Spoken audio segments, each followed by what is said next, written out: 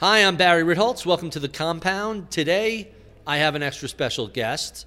His name is Rick Ferri. You probably know him as the founder of Portfolio Solutions, the firm he founded a few decades ago that at one point in time was managing about $1.5 billion.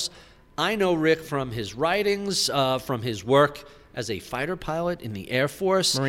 Marine Corps. Okay. Why do I don't say know why. Fighter pilot? I mean, you can't get that wrong. I Barry. automatically go to Air Force, but you're right. A Navy Marine fighter pilot. Yeah, that's better. Did you ever? No, did you Marine fighter pilot? You flew A6s? Did you ever do carrier landings? Yes, I do. A lot of carrier day and night. Really? Yes. So you were a serious pilot. Yeah, well, I'd like to think so. I live to tell about it. To say the least. Rick also today hosts a really interesting podcast, The Bogleheads on Investing, where he's interviewed none other than Jack Bogle and a number of other really interesting people. His latest projects, I'm going to tell you about.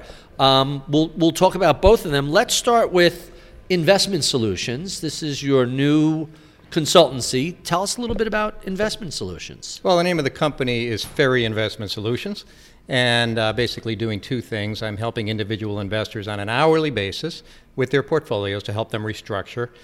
I'm not managing their portfolios, I'm just helping them, and then from there they can go on and either do it themselves, or I can help them find the appropriate advisor for them to pick it up after I help them restructure things. So this is an hourly consulting basis, not an AUM fee or anything like that? No, it's just an hourly fee.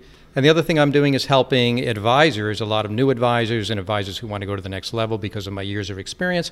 I'm also consulting with advisors to help them with their practice. So let's talk a little bit about that, because you were previously at Smith Barney, and I recall the conversation you shared with me about pitching one Jamie Dimon before he was head of JP Morgan Chase about your idea for a low-cost investment portfolio management idea, and you got rebuffed and launched your own firm.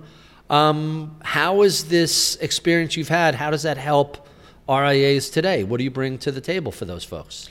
So I've been in the business for 30 years. As you said, I was in the brokerage industry for 10 of those and decided to leave and start the RIA, fee-based RIA managing investment portfolios, and did that for 20 years and then sold the business last year. So I've got a lot of experience not only in how to run a practice and run a business and make it large, but I also have a lot of experience in working with different types of investors. And so I really understand both the investor mentality and the advisor mentality, and I understand the products, the ETFs and the index funds. So I put it all together, and I think I have some interesting insights into how people can better their portfolios and how advisors can better their business. So let's talk about advisors for a minute. I've heard from a number of the larger RIAs, some of the more famous RIAs in the industry, and they're all talking about this apocalyptic consolidation that's coming any day now, coming down the road. What do you see the industry morphing into? How is our industry going to change over the next decade or two? Yeah, so I think that one of the things that are going to change is different fee structures, and we're already beginning to see this. Traditionally, it's been based on assets under management, but we're beginning to see subscription-based fees, flat fees.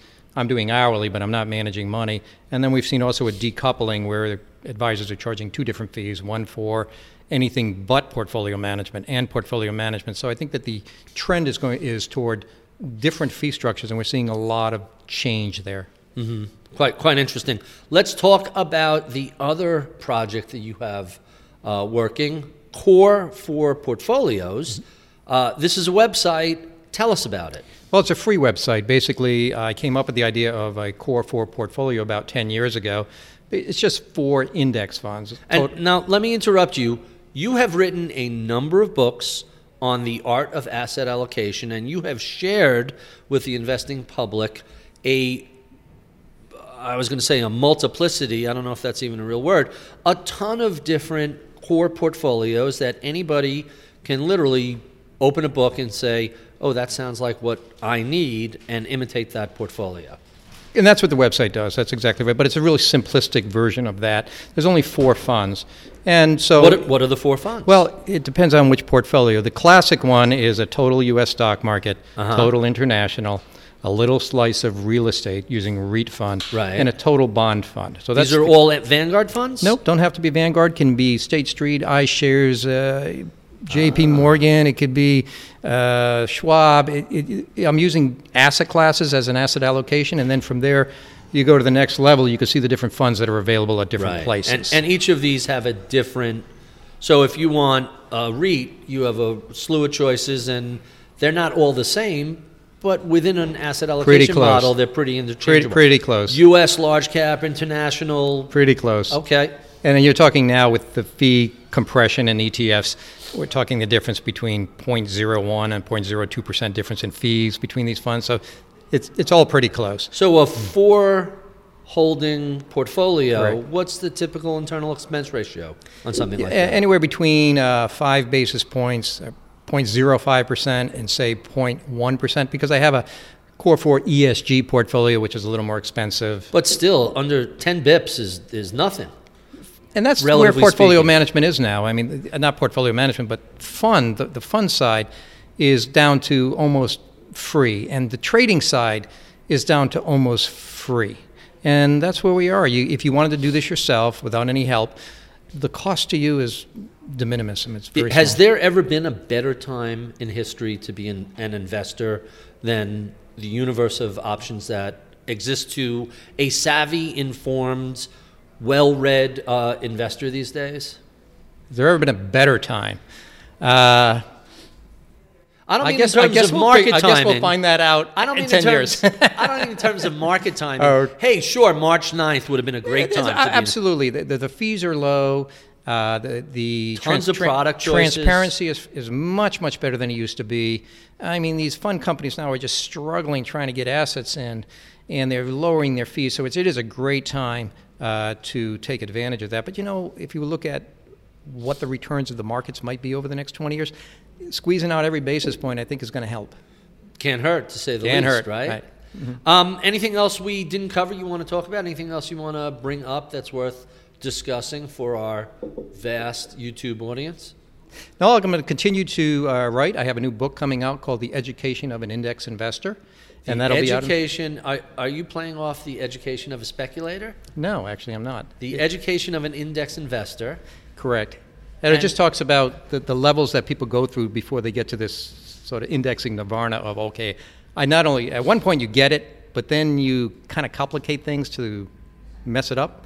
And Right. then there is another epiphany, if you will, another aha moment that comes later that gets you back to something like a core 4. That is the Dunning-Kruger competency curve. There you go. That's exactly what it is, and it's a perfect fit for it. And then in addition to that, the book also covers the 3 basic necessities of being a good index and fund investor, which is having the philosophy, creating the strategy for your particular need.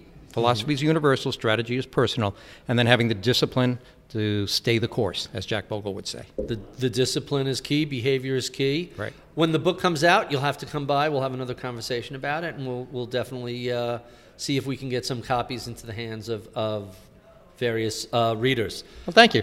Thanks for coming by, Rick. We have been talking to Rick Ferri of Ferri's Investment Solutions and the upcoming in education of an index investor. Am I close? You're perfect. Dead on. Thanks for coming. Thanks for watching, and we'll see you next time here at the Compound.